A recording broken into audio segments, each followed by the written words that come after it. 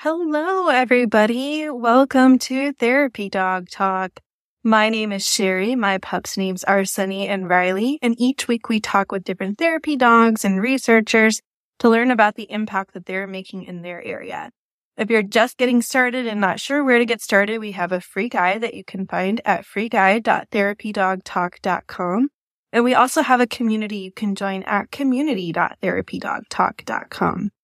I'm really looking forward to talking with today's guests. We're talking with Steph and Bruce about the work they do in schools together. And then also Steph has quite a bit of experience helping place dogs in other schools in her district. So we're really looking forward to getting them in here. Hi, Steph. Well, hello. How are you? I am really good. Missouri's got some great weather today, and it's been a good day. That's awesome. Well, Steph, for those who don't know you and Bruce, would you like to introduce yourselves? My name is Steph Callis. I live in the Midwest, Kansas City area, and I have been a teacher for about 20 years, behavior specialist part of that time, and then classroom. And I've been lucky enough to have a school therapy dog that works with me. He's, as you can see, kind of sleepy. He's like sleeping right now. So I think that's about it. You can talk about other stuff too, but I'll just wait and see what you ask me. We'll get into it for sure. Definitely. Okay. Very cool.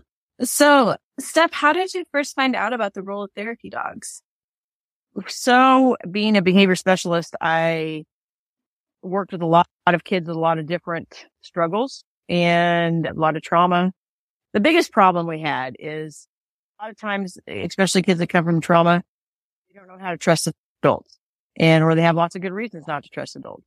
So you have work a long time to get that trust built up. By the time you get that done, a lot of things have happened and you go back and forth. And I kept thinking that there's got to be something that we could do that would help with that. I knew how dogs make people feel and I know how they make me feel. So I thought if I could just get a dog maybe to come into the program, that's when I started researching about therapy dogs about 8 or 9 years ago. And there wasn't a lot of information out there. There was a lot of for therapy dogs, but it was more about in the medical setting, either nursing home or hospital. So I really was working on that path my own.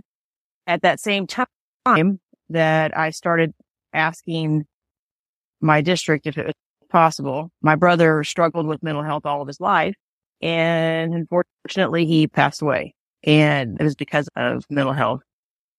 And the only time I ever saw him comfortable was when he was with a dog.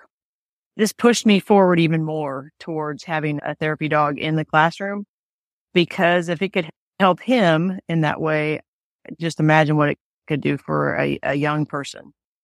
So I got the approval from the district, and Bruce came into my life, a fantastic dude that he is. And I sat at the table one day shortly after my brother passed away, and I thought, if it's this hard to get a school therapy dog, no teachers are going to do this. And it's just not going to happen. How can I help this to happen?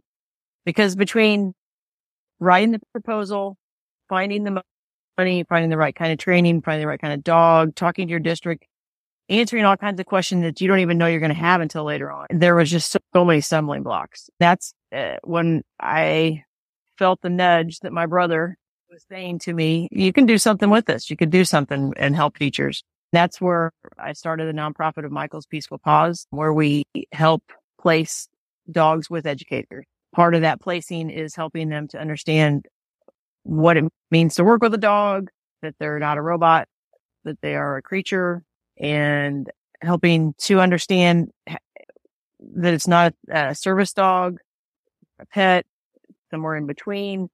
There's so many things about using a school therapy dog that you don't necessarily think about, or I didn't. Like, for instance, you get a school therapy dog and all of a sudden every kid in the school is dysregulated because they want access to the dog. So a lot of things have to be put in place to make sure that we're using the dogs in a way that is truly beneficial and that the kids are really doing a lot of work before they get access to the dog. I really answered your question way more than you asked, but there's just so much to it. That's how it all got started, between me getting one, the foundation being started, and then placing dogs with teachers. That's really great. So you didn't have Bruce yet when you first found out about therapy dogs, correct? Correct. What were you looking for in a dog when you were looking for a dog to be your therapy dog?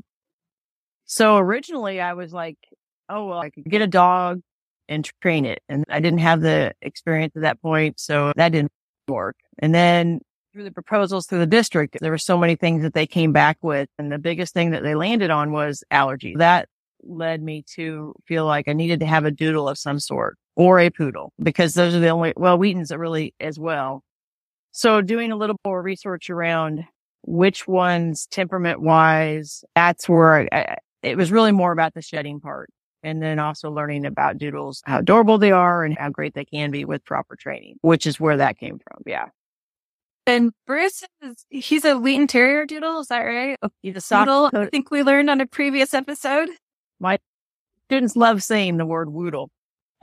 Yeah, woodle. So he's a Wheaton Terrier, soft coated Wheaton Terrier and poodle mix. And he is a lot more poodle than he is Wheaton. He has a woodle mom and a woodle dad. And so he has a little bit more of the poodle, and that's why he's so curly. But there's some woodles out there and some that we have in our district that look more like the Wheaton. But I find that the temperament for those, we have golden doodles as well in the district, but the woodle has such a great, between that fun playfulness of the soft coated Wheaton and then that loved work dog of a poodle. A lot of poodles I know are more of a one person dog.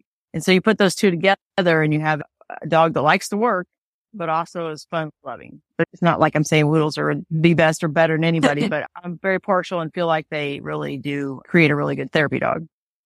Yeah. It's so interesting because when you say it's woodles, but I still, whenever I see it, I can't help think of the Grinch and the Boots. Like, I don't know. Yes. For my Like brain. Yes. The doodle.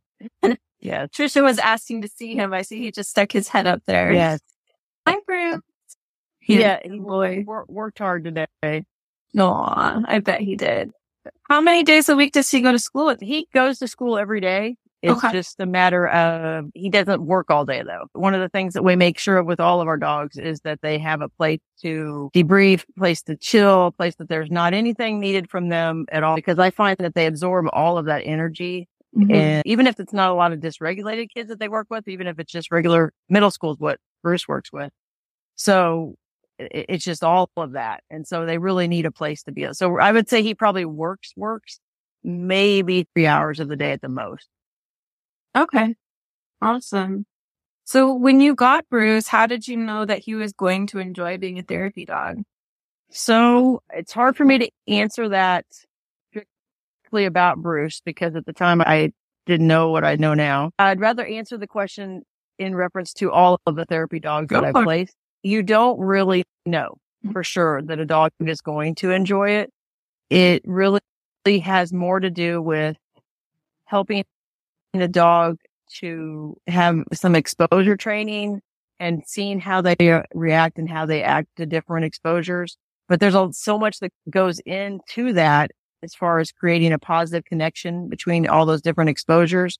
And when I say that, I mean like everything from people with hats to loud noises, to a chair scooting across the thing, something dropped. It's not that you desensitize them as much as you create a connection with that dog that you've got it. I've got this. I'm going to take care of you. I know that's alarming. You're welcome to look at it, but you don't need to do anything more than that because you're fine and you're taken care of.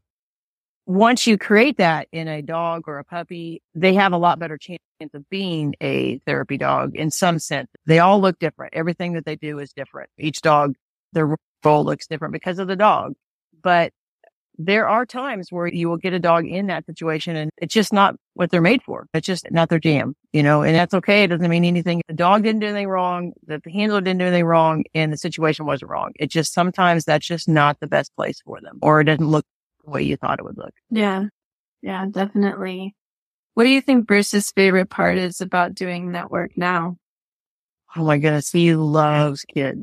I mean, loves them. Kind of an obvious thing, but I think that his favorite thing just by watching him is there are certain kids that need him more. And he loves to go and sit. We call it the Bruce sittle. So he'll go up to somebody and he turns around and he backs up and then he sits on like their feet or he sits up against them and he just loves it. And they pet him and he stays there for a little while or he lays down and, he's just like in his realm. That's really cute. Very, very cute. What's your favorite part about working with a dog? Oh my goodness. I would say there's a student that I'm working with at any time that's struggling, and having the dog there helps them to trust me. It's kind of like the dog trusts you, so maybe I can trust you. It's hard for me to put into words, but I guess it's seeing a kid feel better about school. That's what I'm going to say. My favorite thing is I have seen students coming to school and like being at school more after they got to work with the dog. Yeah. Is there a story that stands out to you that you're allowed to share? Yes, it's several years ago, and it won't pin to anybody. There was a student that struggled with speaking to other people. They had the ability, but because of things in their life, they were choosing not to because it was too hard for them emotionally.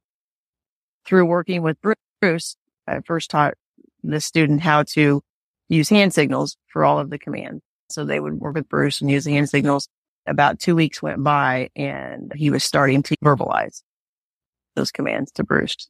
It continued on and transferred to adults and to people and to friends so I think as I go through life, that'll be the one thing that really hits me.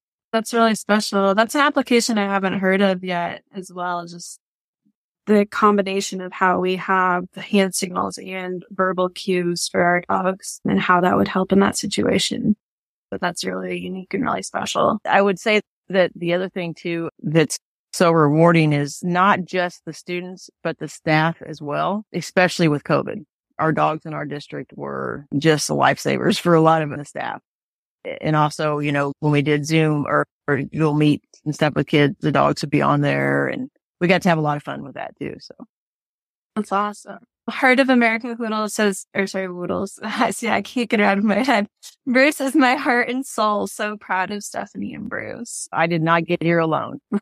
And I have a lot of people to thank in my life that helped Brucey be who he is and helped all the dogs that we have. I'm a very fortunate person. Well, and you're paying it forward through your nonprofit by helping to place dogs with other teachers. When you do that, are you helping them to find their own dog that lives with them and works with them like Bruce does with you? Or are you pairing them with a volunteer? How is that working? So how it has worked in the past is that we gift the dog. We find the dog for them and gift the dog to them. And then different types of training, different forms of training. We've had breeders that have gifted us some of the puppies, and some of the puppies we've paid for. And then some of them I've done some of the training for. We've had other trainers that helped us as well. I forgot your original question. Sorry. My brain was That's going. Okay. I was asking if you help them find a dog who's a good fit to join them, or if you match them with a volunteer, how you were doing. I will say that when we first match, there's a lot that goes into that. There's a vetting process, so to speak, to make sure that they understand what they're getting into, which if you ask anybody that has school therapy dogs, they don't ever know. Great. It's always harder than what you think it is and more rewarding than you ever thought it would be. But there's a dog and a person, and they don't always go together. Right. So you're always looking for that match that's going to be appropriate for them. But in the future, it may be that we transition a little more to once they have obtained the dog to helping them to do the training. And so I would do the training for them instead of getting the dog itself and then going through that process. Gotcha. You've placed quite a few dogs through your nonprofit, correct? Yes, we've had 9 in our district, and then one with 3 other districts outside of ours, and then also one with the juvenile court system in Jackson County. Okay. So yeah, it's been crazy. I look back on it and think it's just crazy how this has all happened in 5 years. Yeah. So, is that how long you and Bruce have been a team, or has it been longer than that? Yes, this is our 5th year right now. And how old is Bruce now? He turned 5 in October 14th. He turned. All right. Yeah. So he wasn't quite a year old when we first started. Gotcha. Yeah. And then are you registered through an organization with him, or you just did the training that you needed to do for your school? So before all this started, I thought that there was a certification, so to speak. I didn't realize that the certification just comes through different nonprofits or different organizations. So Alliance for Therapy Dogs is who I got him certified through to begin with. And that also helped me because I was able to purchase the insurance from them for him. I've later learned a lot more about that, and you have to check with them, of course, but your homeowner's insurance will cover that because they're a pet and they're not getting paid to work. It depends on what you have coverage wise, and also depends on whether you'd ever want that claim. But after about 2 years of being with Alliance for Therapy Dogs and having other dogs in our district placed, I started to talk to our district about, because that was one of the requirements to begin with too, because they weren't educated either. They didn't know any more than I did. So then I went to them and proposed that the Canine Good Citizen test is really an accurate display of being able to do the things we want them to do. And Alliance for Therapy Dogs, while it's a great way to see how your dog can do around other people, when you're spending that much time in school, it's a little bit different. So we've changed in our district that our policy is that they have to have the CJC testing for that. I wish there was an organization, and there may be, and I just don't know about it yet, but I wish there was something like Alliance for Therapy Dogs, but it was more around school therapy dogs. So the education was there about how long a dog should work. What does it look like for them to be nervous? What does it look like for them to be overwhelmed, for giving them a break, that kind of stuff.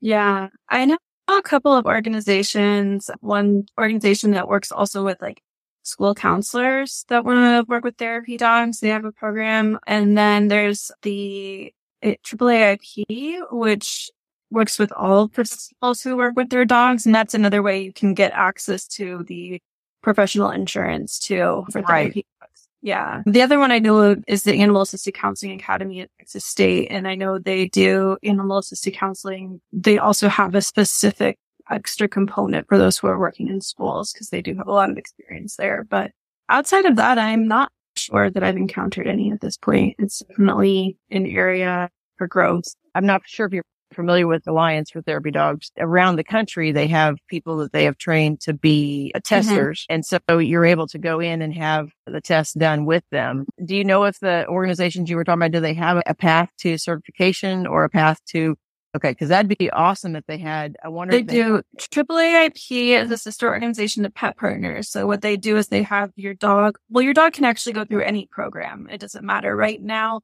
their certification is more for the human knowledge. But then if your dog is registered like through Pet Partners, you have access to the same insurance through, I think it's Business of the Carolinas, that you have through Alliance of Therapy Dogs for professional work.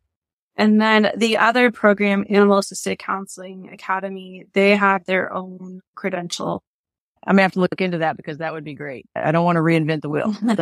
I feel like, there's been a lot of things that I've done that I felt like I have reinvented the wheel. So. Yeah, I know there's a Facebook group too for school therapy dogs that has a lot of people having conversations around that as well. But I don't work in a school, and so it's not something I've looked into extensively. I was familiar with the Animal Assisted Counseling Academy because my goal is to work with my dogs in counseling. So that's really where that came from. Gotcha. He is very cozy there. He is. He's a really good boy. Everybody loves Bruce. What does Bruce enjoy for self-care after a day of work? He loves fetch with a tennis ball. Yes, he will play it and play it and play it until which is a really cool thing too. So if you have a kiddo that you're working with, oh, I'm sorry, did I stop? That is having a hard time being calm in their body. If you let them play fetch with Bruce, because Bruce is trained that he has to sit and wait before you throw it.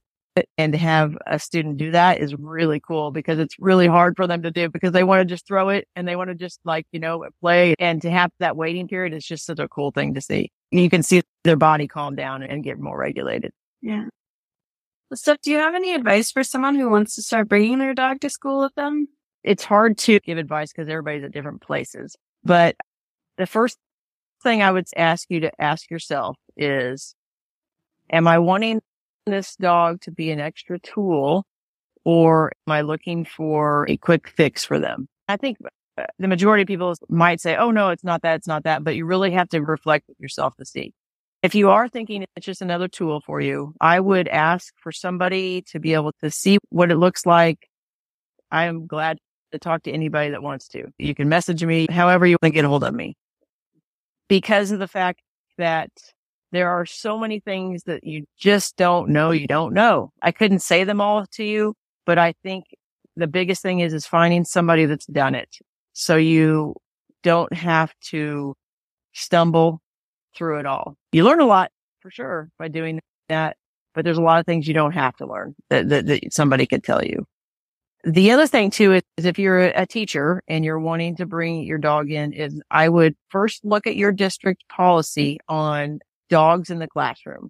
Most of the people I've worked with, that's the way it's worded in their policy, is pets in the classroom, because that's what they're looked at, and find out if you have one. I would highly suggest that you do not bring a dog in until you have one, because some of the people I've talked to, that they have gone ahead with it, not in our district, but have gone ahead with it without having one.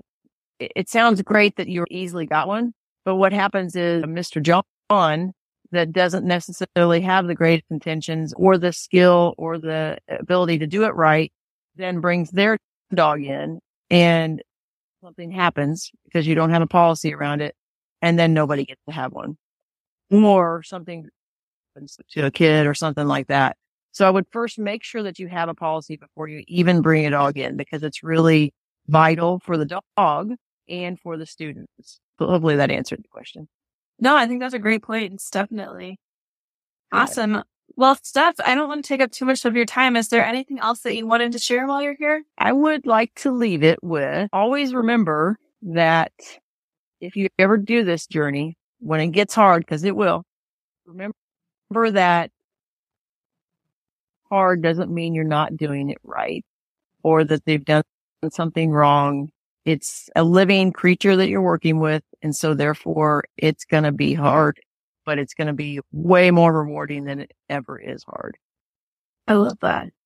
I love that a lot. If people want to follow your journey, they can find you at Bruce the Therapy Dog, right? Correct. Yeah. And is there a place where they can find information on your nonprofit if they're curious? It is called Michael's Peaceful Paws, and Facebook page for it that they can visit on there. Yeah. Awesome. I'll make sure I link that in the show notes when I publish this. Thanks for having me. Yeah, thank you so much. I hope you and Bruce have a great day. Yes, you too. Thanks. Take care. Bye-bye. Bye.